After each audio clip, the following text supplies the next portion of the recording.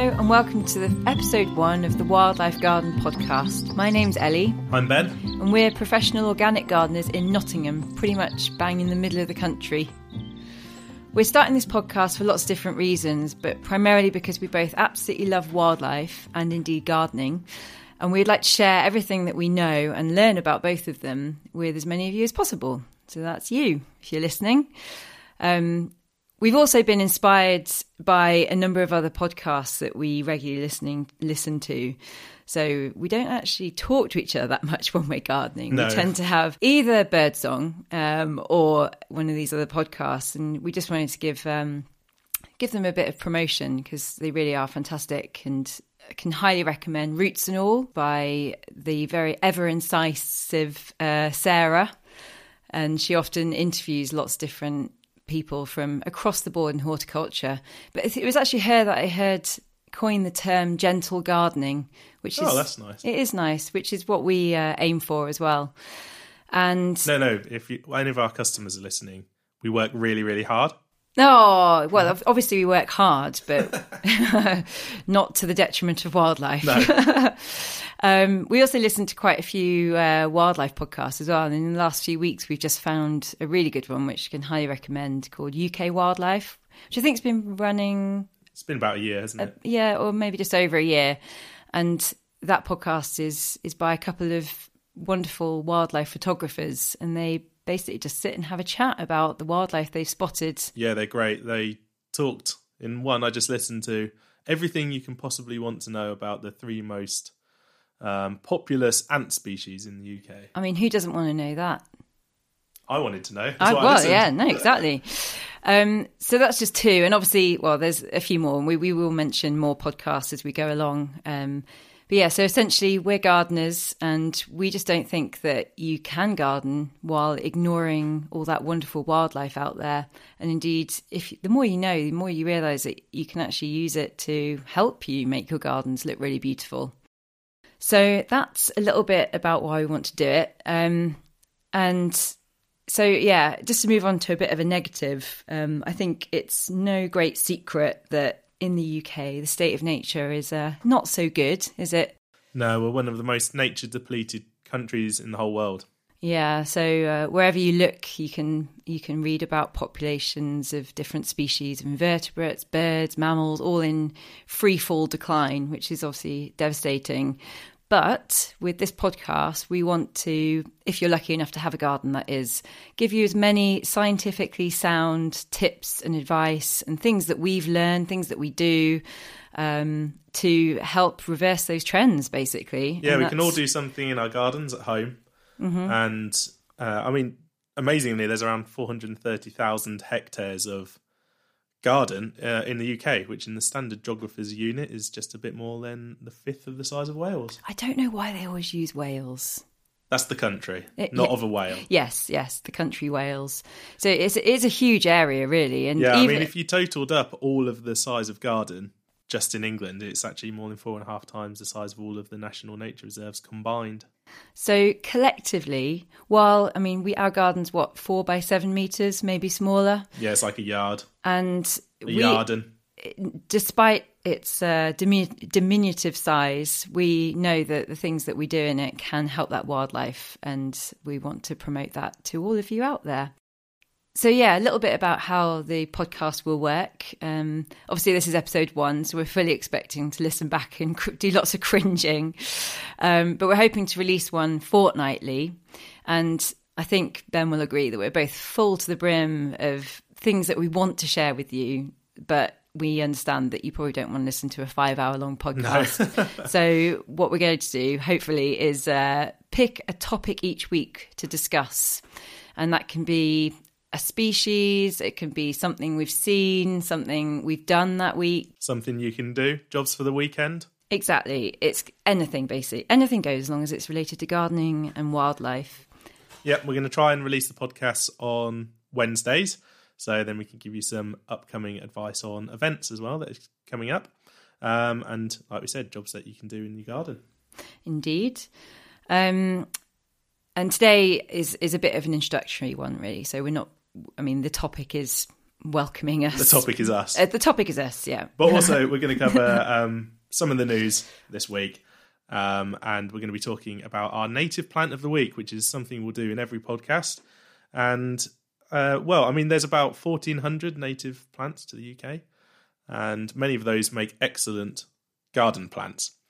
But the thing with native plants is that they're particularly good for wildlife because lots of species really like to eat the leaves of a specific plant. So that's particularly true for moths and butterflies. Their caterpillars will often be quite specific about what they like to eat, and they'll have evolved to eat the leaves of a native plant. Yeah, and the RHS, that's the Royal Horticultural Society, for those of you who don't know, they've done a lot of work on this as well. And I mean, this stuff is really mainstream now. It's absolutely fantastic to see, but they have realised that native plants are important for our invertebrate species. Obviously, there's lots of beautiful flowering native plants, and so we're going to try and focus on those. This week is going to be the primrose. Yes, we're going to get quite scientific. A bit nerdy, just to pre-warn you. So that's it. Native plant of the week. We're going to, as Ben said, do a bit of the news, things that we've trawled Twitter to find to bring to you. And we're not going to shy away from the bad news because I think hopefully it'll be used as a catalyst for people to want to actually do something, but we will try and balance it with the good news. And the good news tends to be success stories. So stories about where people have got involved and actually tried to reverse and successfully reverse those trends that we talked about earlier. And that's why we want to hear from you as well, because a lot of the good news that's out there is from people doing conservation work. But conservation work doesn't have to be in the countryside. We can all do something in our own gardens. So if you are a listener and you'd like to get in touch and tell us what you've been up to, then we'd love to share it on the podcast. And we've set up a Facebook group to help us do this. And we've got a Twitter handle as well. So on Facebook, we are facebook.com/The Wildlife Garden Podcast. And on Twitter, we are The Wild GDN for Wildlife Garden. But everything that we're going to link to today, everything we're going to be talking about and Latin names and all the rest of it, you don't need to have your notebooks out. We're just going to put full details of everything we talk about in the show notes for the podcast. Brilliant. And yeah, please do get in touch. I just want to start the ball rolling really on the what have you been up to this week, because we've had a really good week. Seen a barn owl? We saw a barn owl. I had a flyby by a sparrowhawk yesterday, which Ben managed to miss. He was a bit sad about that. It was quite amazing. And he was trying to claim that she saw 2 sparrowhawks. I think it probably was the same one. I think it was the same one twice. I'm still counting it. And you saw a goldcrest as well. I saw a goldcrest, and then I had a little gaggle of long-tailed tits coming. I heard my first bee of the year. Oh. I didn't tell you that. No, you didn't tell me that. Yeah, it buzzed right past my head. Oh, sharing's I should caring, say I Ben. heard it. I didn't see it, I heard it. You didn't dig it up, did you? No. Okay, good. And also, probably the most important thing, last week we actually dug a wildlife pond for one of our clients, and absolutely fantastic thing that most people can do if you have a garden. Everybody can have some sort of water feature, exactly. And what was great is that the client that we work for, I think, is probably more enthusiastic about toads than we are even. Yeah, stories but from his partner of him sort of sitting for hours and watching them, which is just lovely to hear and really encouraging. Better than the TV, isn't it? It is, definitely. Please do share your stories as well, things you've seen, things you've done, etc. We'd love to hear from you. Yeah, and we're going to be also talking about the work of different organisations around the country. Like I said, we'll share their events that are coming up. But we just wanted to say, if it sounds like we know a lot through this podcast, then basically it's just because we've got it off these organisations. I mean, a lot of these, there's specific charities and trusts for everything to do with natural history in the UK. Butterflies, reptiles, amphibians, you name it, there's an interested group in it. And often their websites are packed full of information. So doing this podcast is, it's just a catalyst for us learning more. Yep. And it means we can be better gardeners for our clients, but also we can share some of that with you. The knowledge is quite astounding. And we, like we said, we're going to get quite geeky with this. So, if it sounds like we know a lot, then don't be afraid. We're learning as we go along as well. We're not zoologists. And that really is the level. When we first started gardening, we realised that we didn't know anything. Yeah. I mean, things where there's a lot to learn, it doesn't make it hard. It just means you just need to take it bit by bit. So we're going to start with your own garden. Exactly. Observe. So we'll just break it up into individual topics, and we'll cover something specific each week. Yeah, and just another thing on the organisations as well. A lot of you will know about the Wildlife Trust and the RSPB and the really big ones. And hopefully a lot of you are members already as well. We actually just became paid up members of the Wildlife Trust in the last couple of weeks, which we're pleased with. Yeah, they're doing a half price sale. Not that you should give them half price. No, it'd be good if you gave them full price. It enticed us in, it did. And then so pay what you will. But a lot of us already actually unwittingly enjoy a lot of their nature reserves across the UK. So I think it's really important that we sort of give back where possible. And the pandemic hasn't been easy on charities in particular. So no, a lot of them, especially the bigger ones, will be running events, paid for events, and some of them, they charge you entry if you're not a member into their reserves as well, and all that income's just gone. So yeah, we really encourage you to sign up. It's not too late to buy it as a Christmas present for somebody, or an early Christmas present for next year even, or a birthday present. I mean, a charity membership is a great thing to do. And there is a charity out there for everybody, like we've already said. So it doesn't matter what you're interested in. There's somebody doing good conservation work about it. We will try and avoid acronyms as well, because a lot of these charities do have acronyms as their name. But if we forget to expand that acronym, then please do get in touch. But we will be putting their names in the notes as well, just so that you can have a look at the things they do. Yeah, and the final thing that we're going to do as part of the podcast is we're going to run a little book club.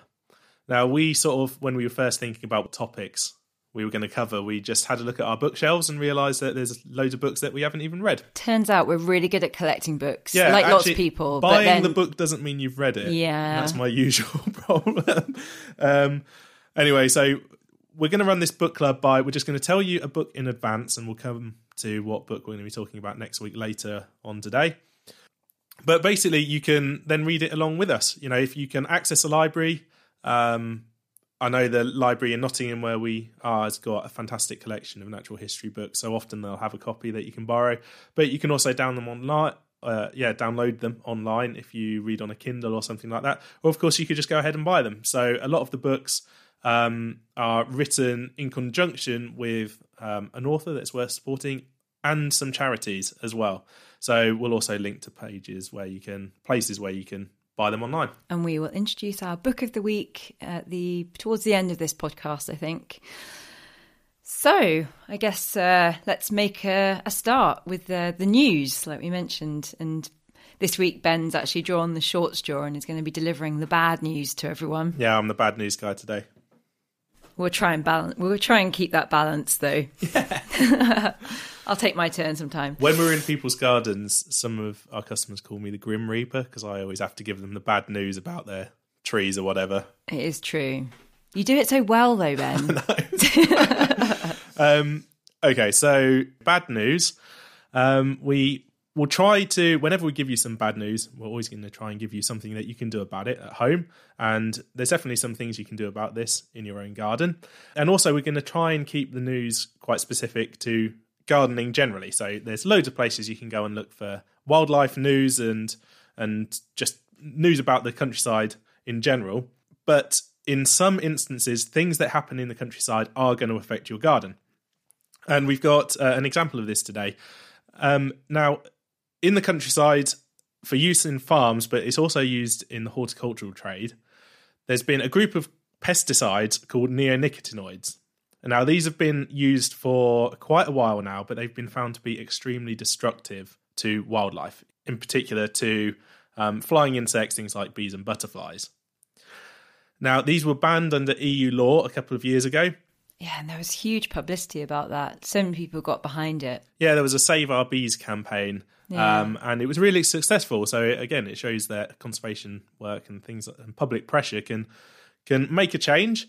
But sadly, this change has been rolled backwards slightly. So there's been a secret campaign launched by the NFU, And we say it's a secret campaign because they asked their members to lobby DEFRA and the Secretary of State to ask for an emergency use allowance for neonicotinoids on sugar beet. There's always an excuse, isn't there? Yeah, there's always a reason why they want to water down the law or, bring something back. And they did this without it going for any public scrutiny. So the first time anybody in the conservation world and the wildlife world found out about this was when the application was made. Now, there's something you need to know about sugar beet, which is that it's generally non-flowering by the time they come to harvest it. So you would think that actually this isn't too bad for bees and butterflies because they're not going to be visiting the flowers because there aren't any flowers for them to visit. But for years now, we've been trying to halt the decline of the amount of wildflowers in the countryside. We've lost about 97% of wildflower-rich meadow in the UK since the 1930s. So public money has been going on farm subsidy for a long time now to encourage farmers to plant wildflowers along the edges of their fields. So that's a big strip of wildflowers. Yeah, it's been absolutely great. And in lots of parts of the country, it's having a really beneficial effect on wildlife. So we thank any farmers out there that are doing that. But in this instance, in the crazy backwards thinking, upside down, topsy-turvy world of parts of the NFU, their claim to make this reintroduction of neonics on sugar beet more environmentally friendly is that they're going to include a herbicide as part of it. So it's going to kill all the wildflowers in the area with the just insane idea that by killing the wildflowers, they're killing off the food for the bees, so the bees aren't going to come.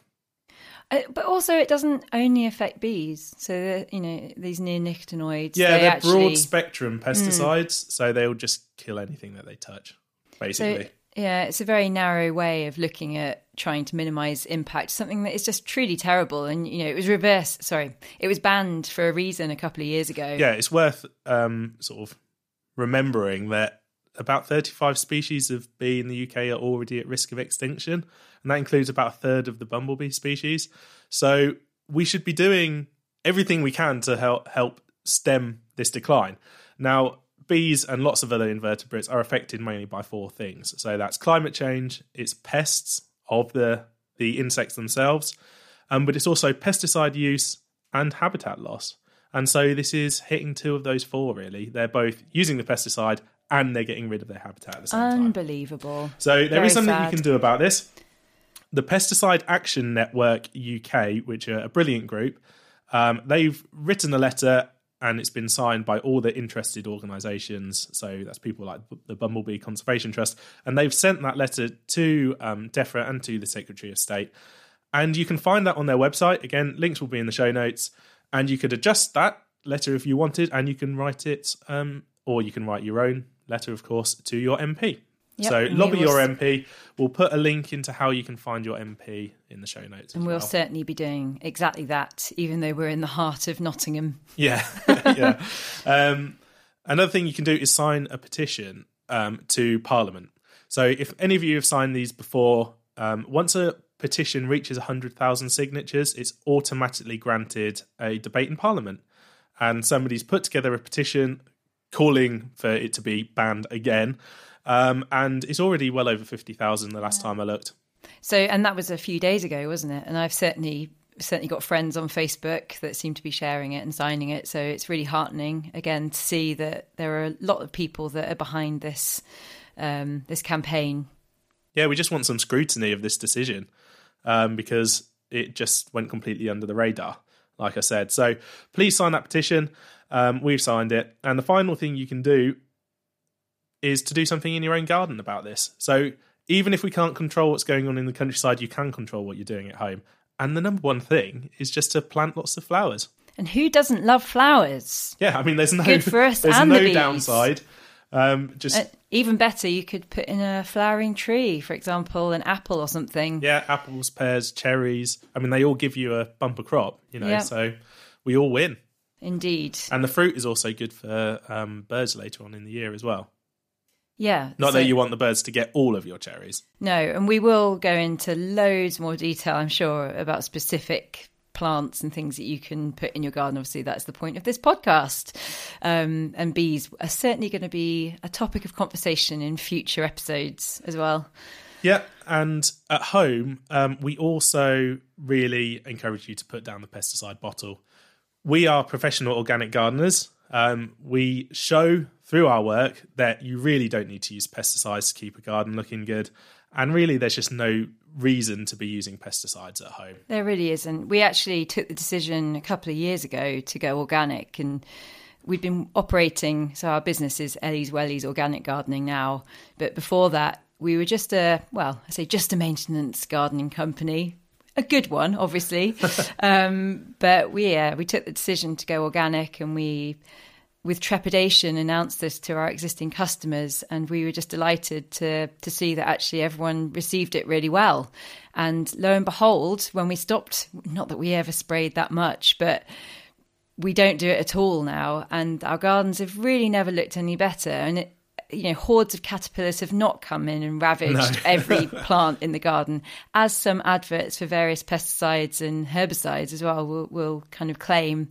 It just doesn't happen. It just doesn't happen. If you do go organic, there are some things that you need to change in the management of your garden. So you need to do things a little bit differently, but really it's dead easy. And yeah, we'll definitely be covering what you can do about pests and diseases in future podcasts without reaching for that pesticide bottle. Yay. And the final thing you can do in your garden is to encourage bees actually to nest. So you can go out and buy a bee hotel, or you can make one. So there's loads of really easy to find designs online. They're especially good for solitary bees. But also if you have an area of sort of bare, light or sandy soil, then bumblebees might go and nest in the soil. Yeah, we often dig them up. I mean, obviously, this isn't not on purpose. The telltale sign really is in early spring, just hearing a really low, very loud rumble under the soil. And yeah, we've dug up a few of these solitary bees, but we're always very careful to put them back when we do, and we can give tips on that later. Yeah, so if you want to make your garden good for bumblebees, and just for bees in general, then the Bumblebee Conservation Trust have put together a really nice little pack of information called Making Green Spaces for Bumblebees, which you can download on their website. Okay, well, thanks, Ben. As far as bad news goes, I think we've managed to end that on a bit of a positive, and hopefully all of you listening will go and do at least one of the things that we've suggested, which would be really good. But I get to do the good news, which is even better. And it is good news. I want to do it next week. Yes, you can do it next week. That's fine. This pertains to a butterfly species in the UK. So in the UK, we've actually got 59 species of native butterfly. And that actually includes some regular migrants as well, like the painted lady, which in the last couple of years, we've had quite a few coming across from Africa. It's an amazing species. They travel thousands of miles. But we're not talking about that one today. Today, we're talking about the Duke of Burgundy, which is a lovely little butterfly. It's got a wing. It is actually quite small. It's got a wingspan of about 35 millimetres, but it is absolutely beautiful. Definitely look it up. They tend to live in small colonies in grassland and cleared woodland. And they're mostly found in isolated little pockets in south and central England and in the northeast and northwest. So I think that's the Lake District and the North York Moors. So really tiny little populations. Obviously, we did used to have more of them, and their populations have been recorded as being down by about 84% since the 1970s. And that's down to overgrazing and just general loss of habitat, and which is obviously very sad. However, another important organisation that we will mention lots in coming weeks is the Butterfly Conservation Trust. And through monitoring and lots of different quite intensive conservation efforts, they've managed to record in the last year in the Kent and South East London branch the best year for Duke of Burgundy butterflies for 25 years, which I think is a great reversal of that trend. And it just goes to show again that things can be done. There's also been, I should mention, intense ongoing conservation works in the northern populations that I mentioned as well. And all of it is having benefit beneficial impact on the Duke of Burgundy. Yeah, sometimes conservation work can take a while to have an effect, but it's just it's a great sign that things are turning around for the species. It also goes to show that, so we mentioned earlier that we're going to get quite geeky and specific with some of these things, but some of that in very detailed knowledge is what helps us really know how to have the most impact on things like the Duke of Burgundy and bee populations.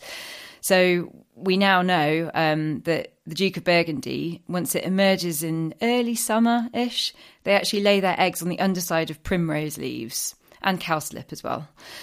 The caterpillars, which are quite small, then emerge and then they eat those leaves. And that's a very important part of their life cycle. And then they sort of munch them over the summer. They don't completely decimate them, don't worry. And then they overwinter in tusky grass as a chrysalis.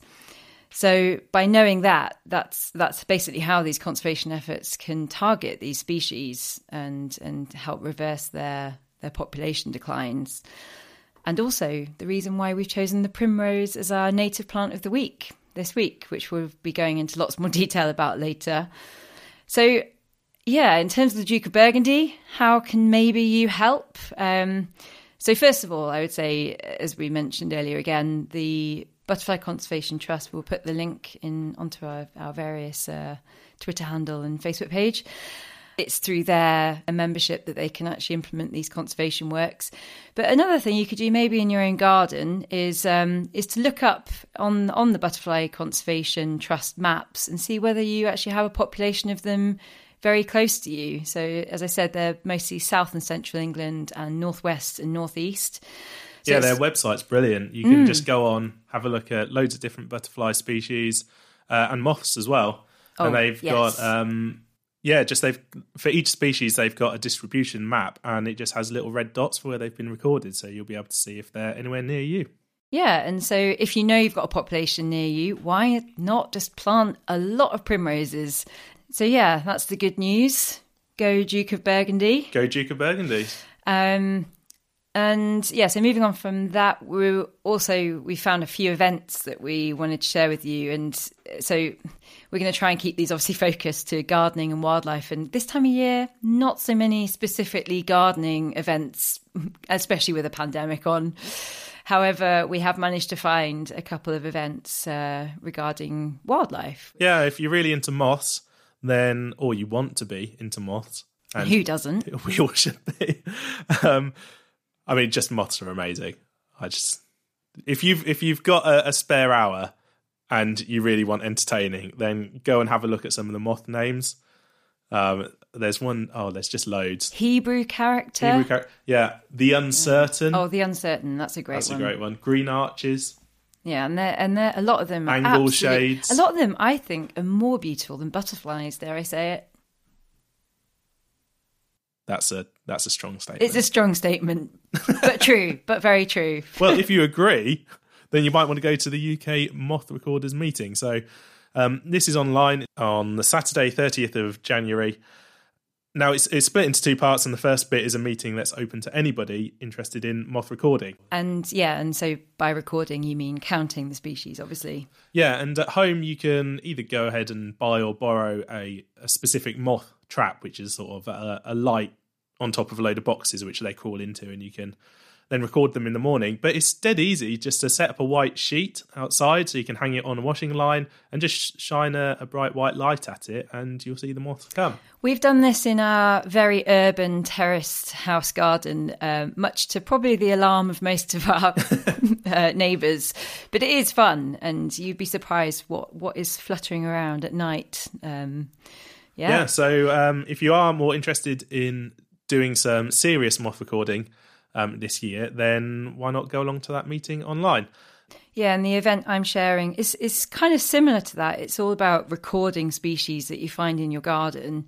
It's a probably more well-known one, and it's the RSPB Big Garden Bird Watch, which this year runs for 3 days from Friday the 29th of January. That's to the 31st. Everyone with a garden, including us, and we will be doing it, and we'll probably be sharing what we actually see as well with you all in a few weeks. Everyone with a garden can get involved. It's actually, amazingly, the world's largest bird survey, and it has now amassed over 40 years of data, which is really incredible. It only takes 1 hour of your time, and who doesn't want to sit and watch their garden birds for an hour with a cup of tea? I certainly do. And you essentially just record the birds that come into your garden.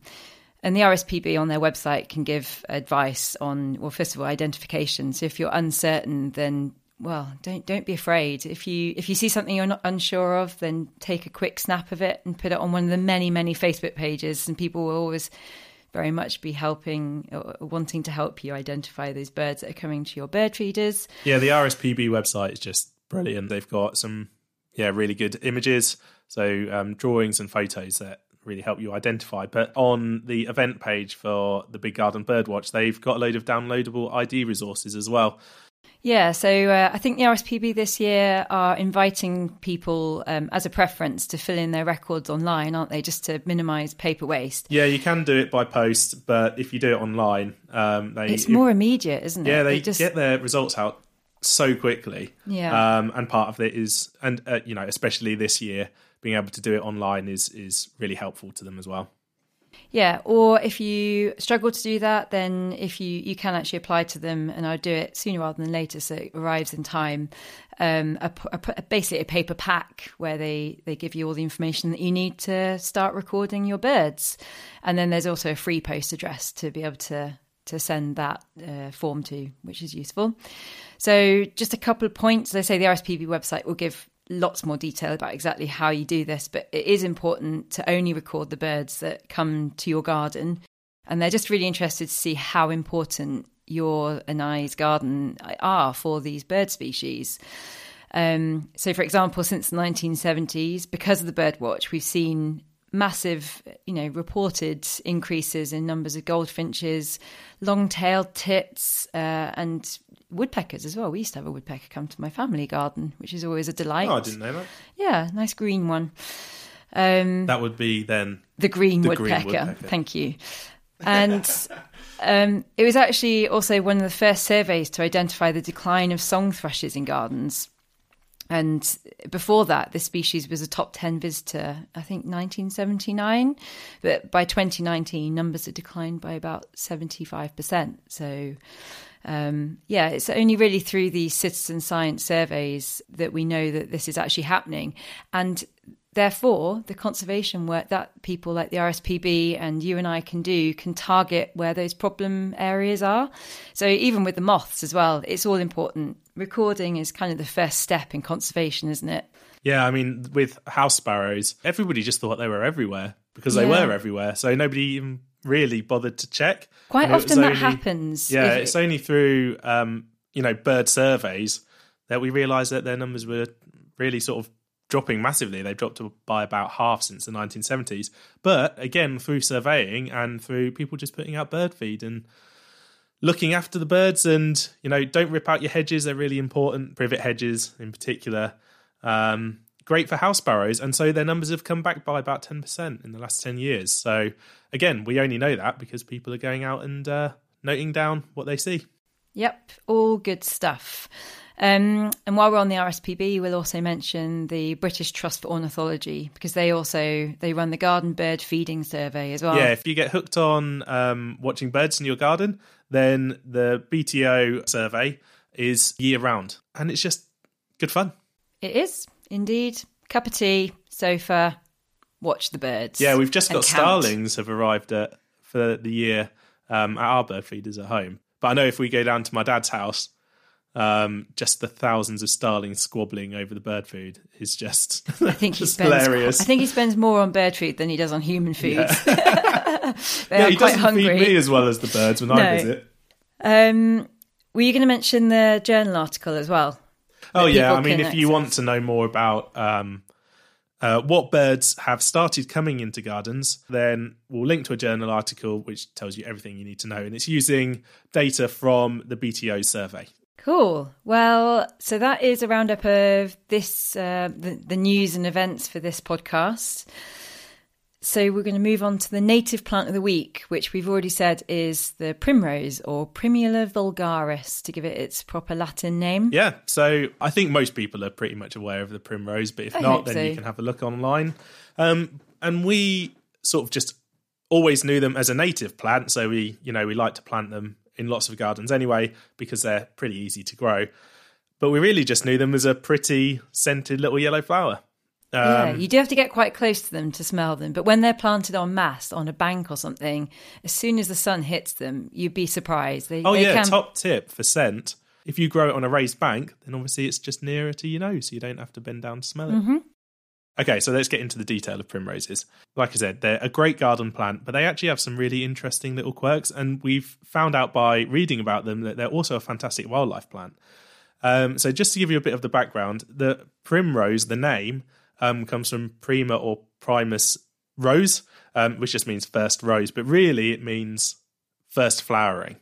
So that's just because they come out so early in the spring.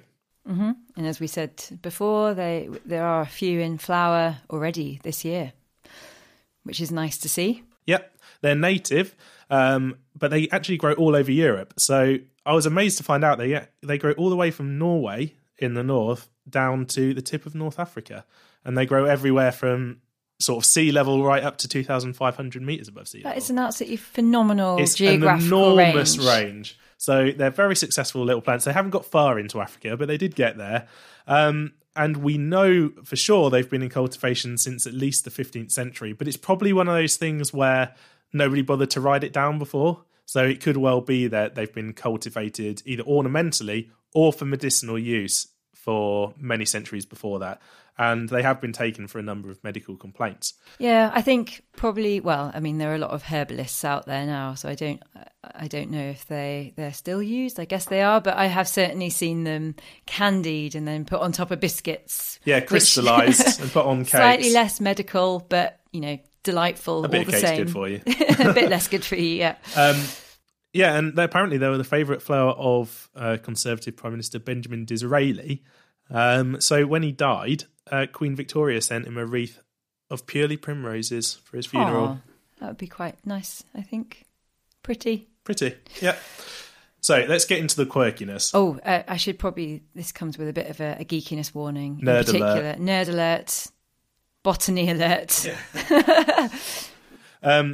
Okay, so the flowers of primroses are interesting because they've got a unique way of preventing them from self-fertilising. So if we talk about the self-fertilisation first, the reason why plants don't want to self-fertilise... Some plants, is that if you don't fertilise yourself, then you get genes from another plant into the seed.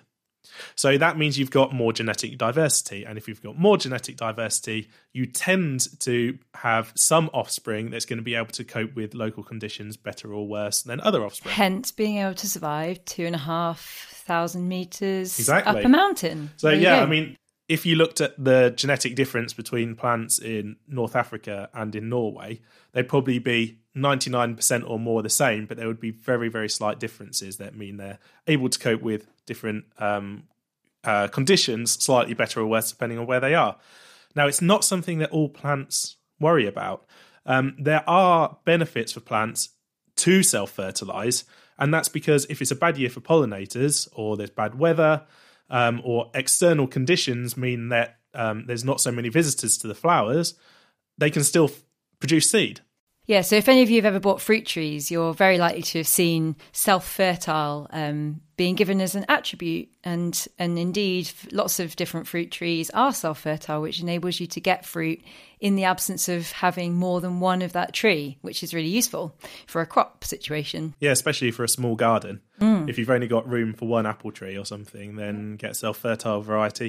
But for primroses, they seem to have come down on the side of wanting to prevent self-fertilisation. Now, I'm about to give you the details of how they do this, but just one thing to note is that botanists have actually found populations of primroses that do prefer to be self-fertile.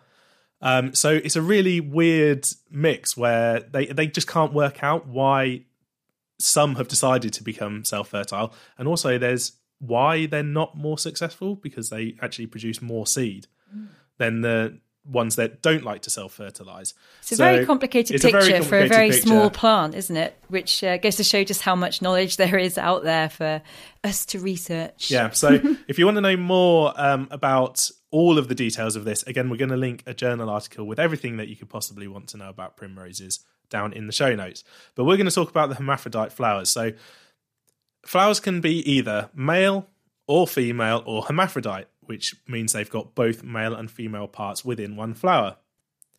Now, hermaphrodite flowers can easily be self-fertilised, and that's because the male part holds the pollen, and the pollen needs to get onto the female part. Now, if you imagine the male and the female parts close together, then a bee arrives, it buzzes around, and it can easily knock pollen from the male to the female part. Primrose flowers are hermaphrodite, but they have an interesting way of preventing self-fertilisation.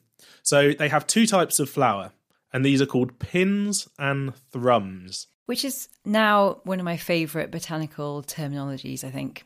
Yeah, it's great. So essentially, botanists have looked really closely. Well, I say botanist, it was actually Charles Darwin who first He's pretty well known. This. Yeah.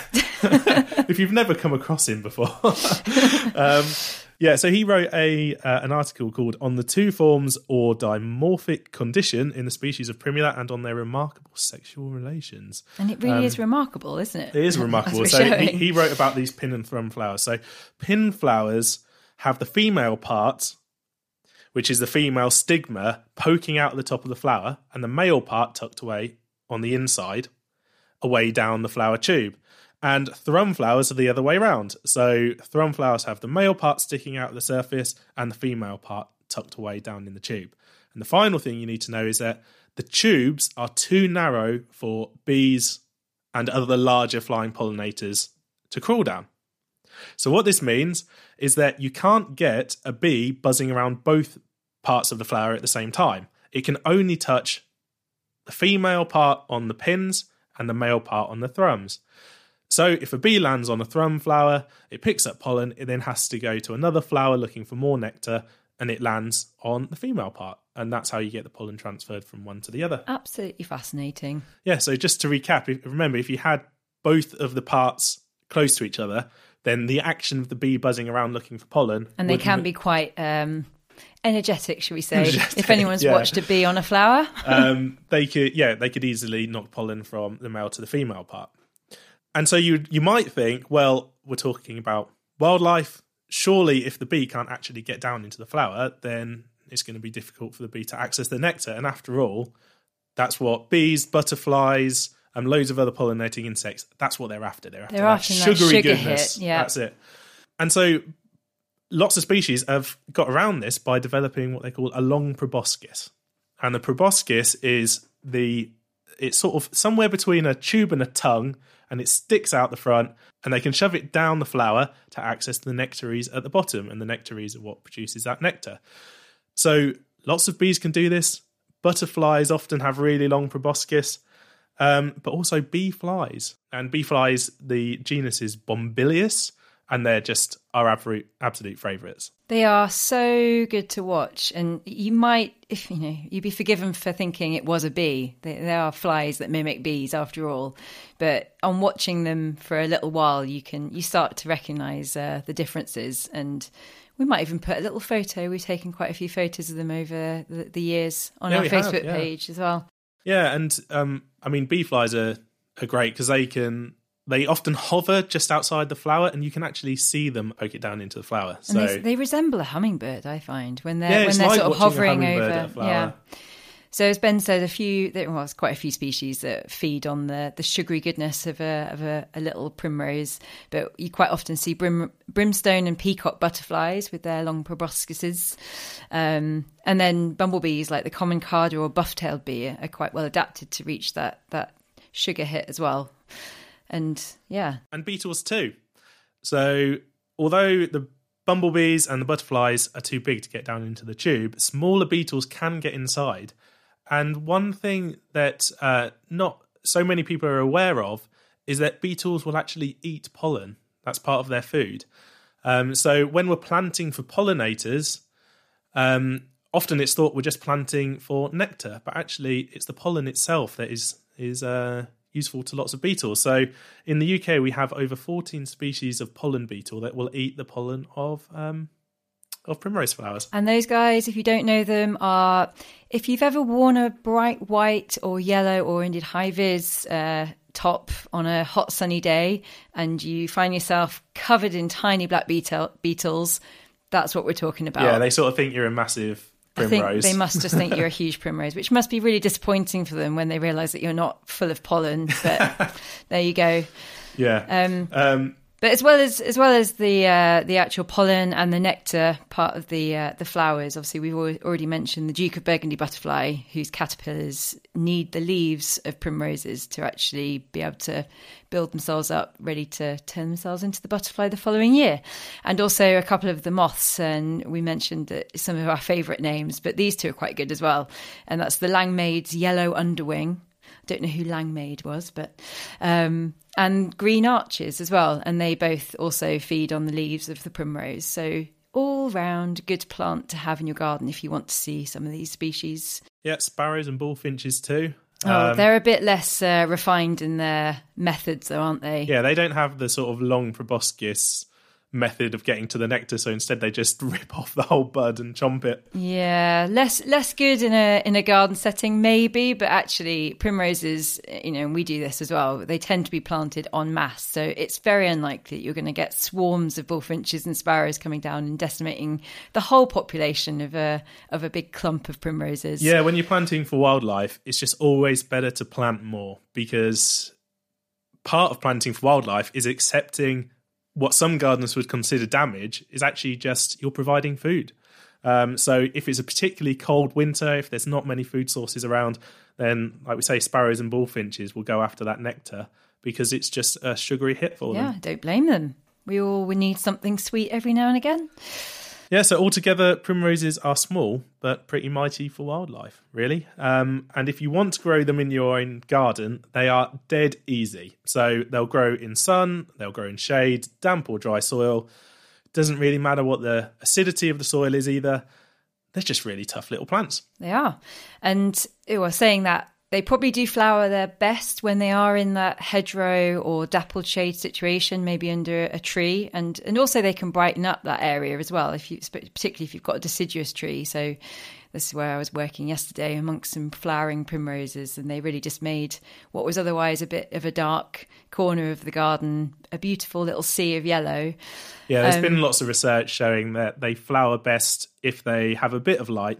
But also you don't want to put them somewhere they're going to burn in the sun. So yeah, they go a bit floppy, don't they? Yeah. If they're in the midday sun on a July hot summer's day.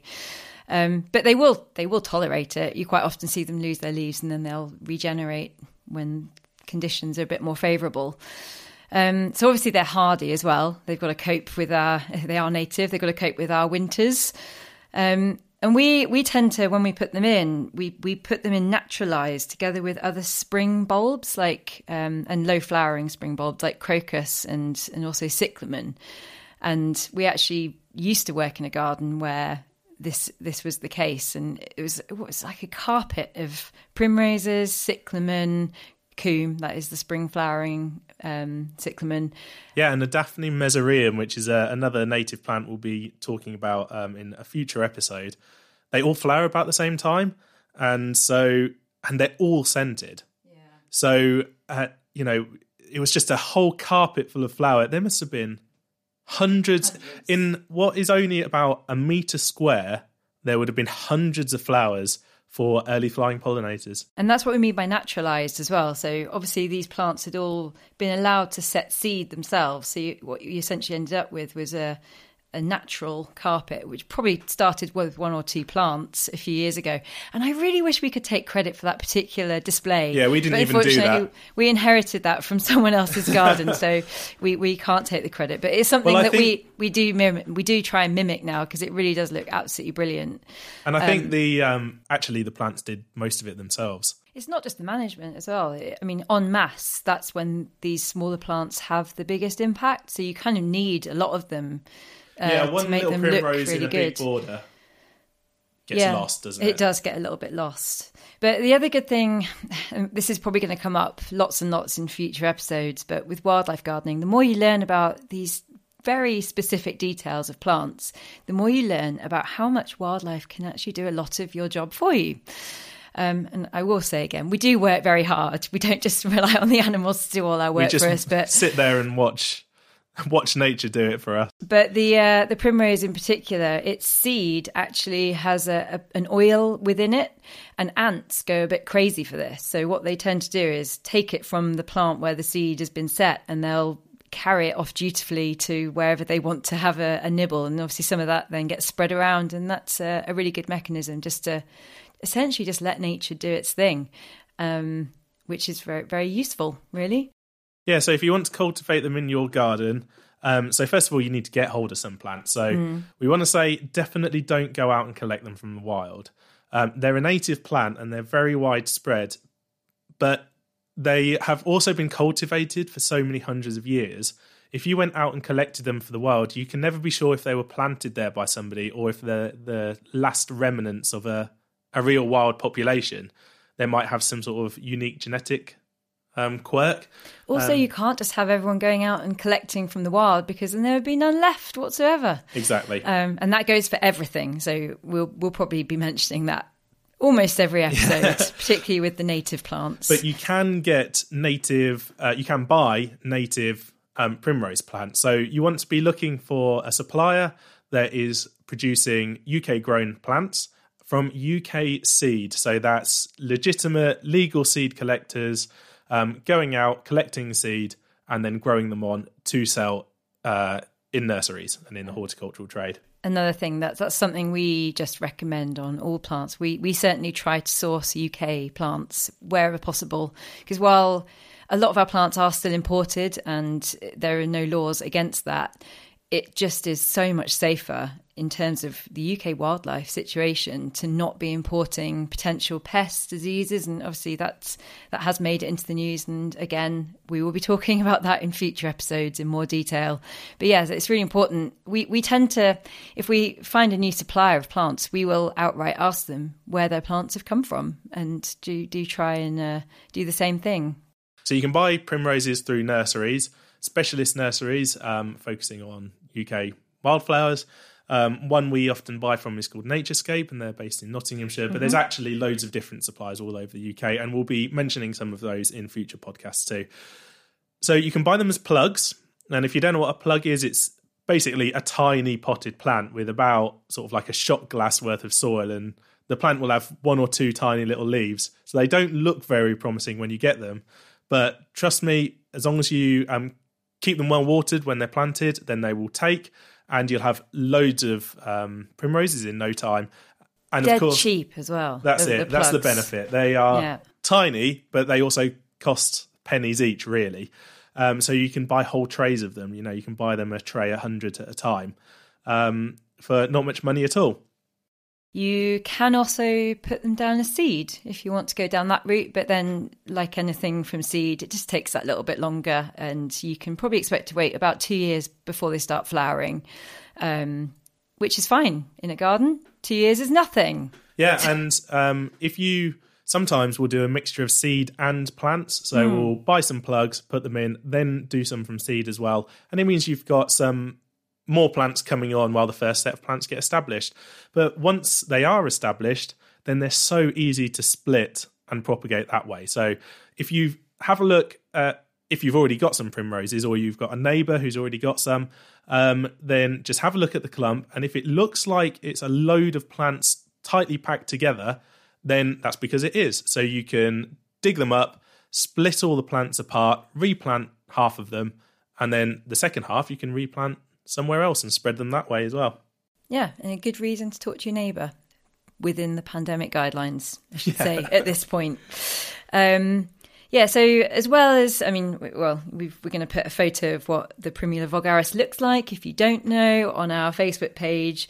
But there are actually some strange and very beautiful natural variations that exist that have been taken by humans and cultivated, which you can actually go out and find to buy.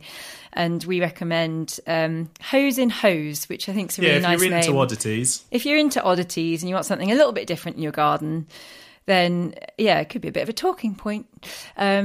There's one called Hose in Hose, which essentially just looks like a flower coming out of a flower. But it's not the same as a double flower.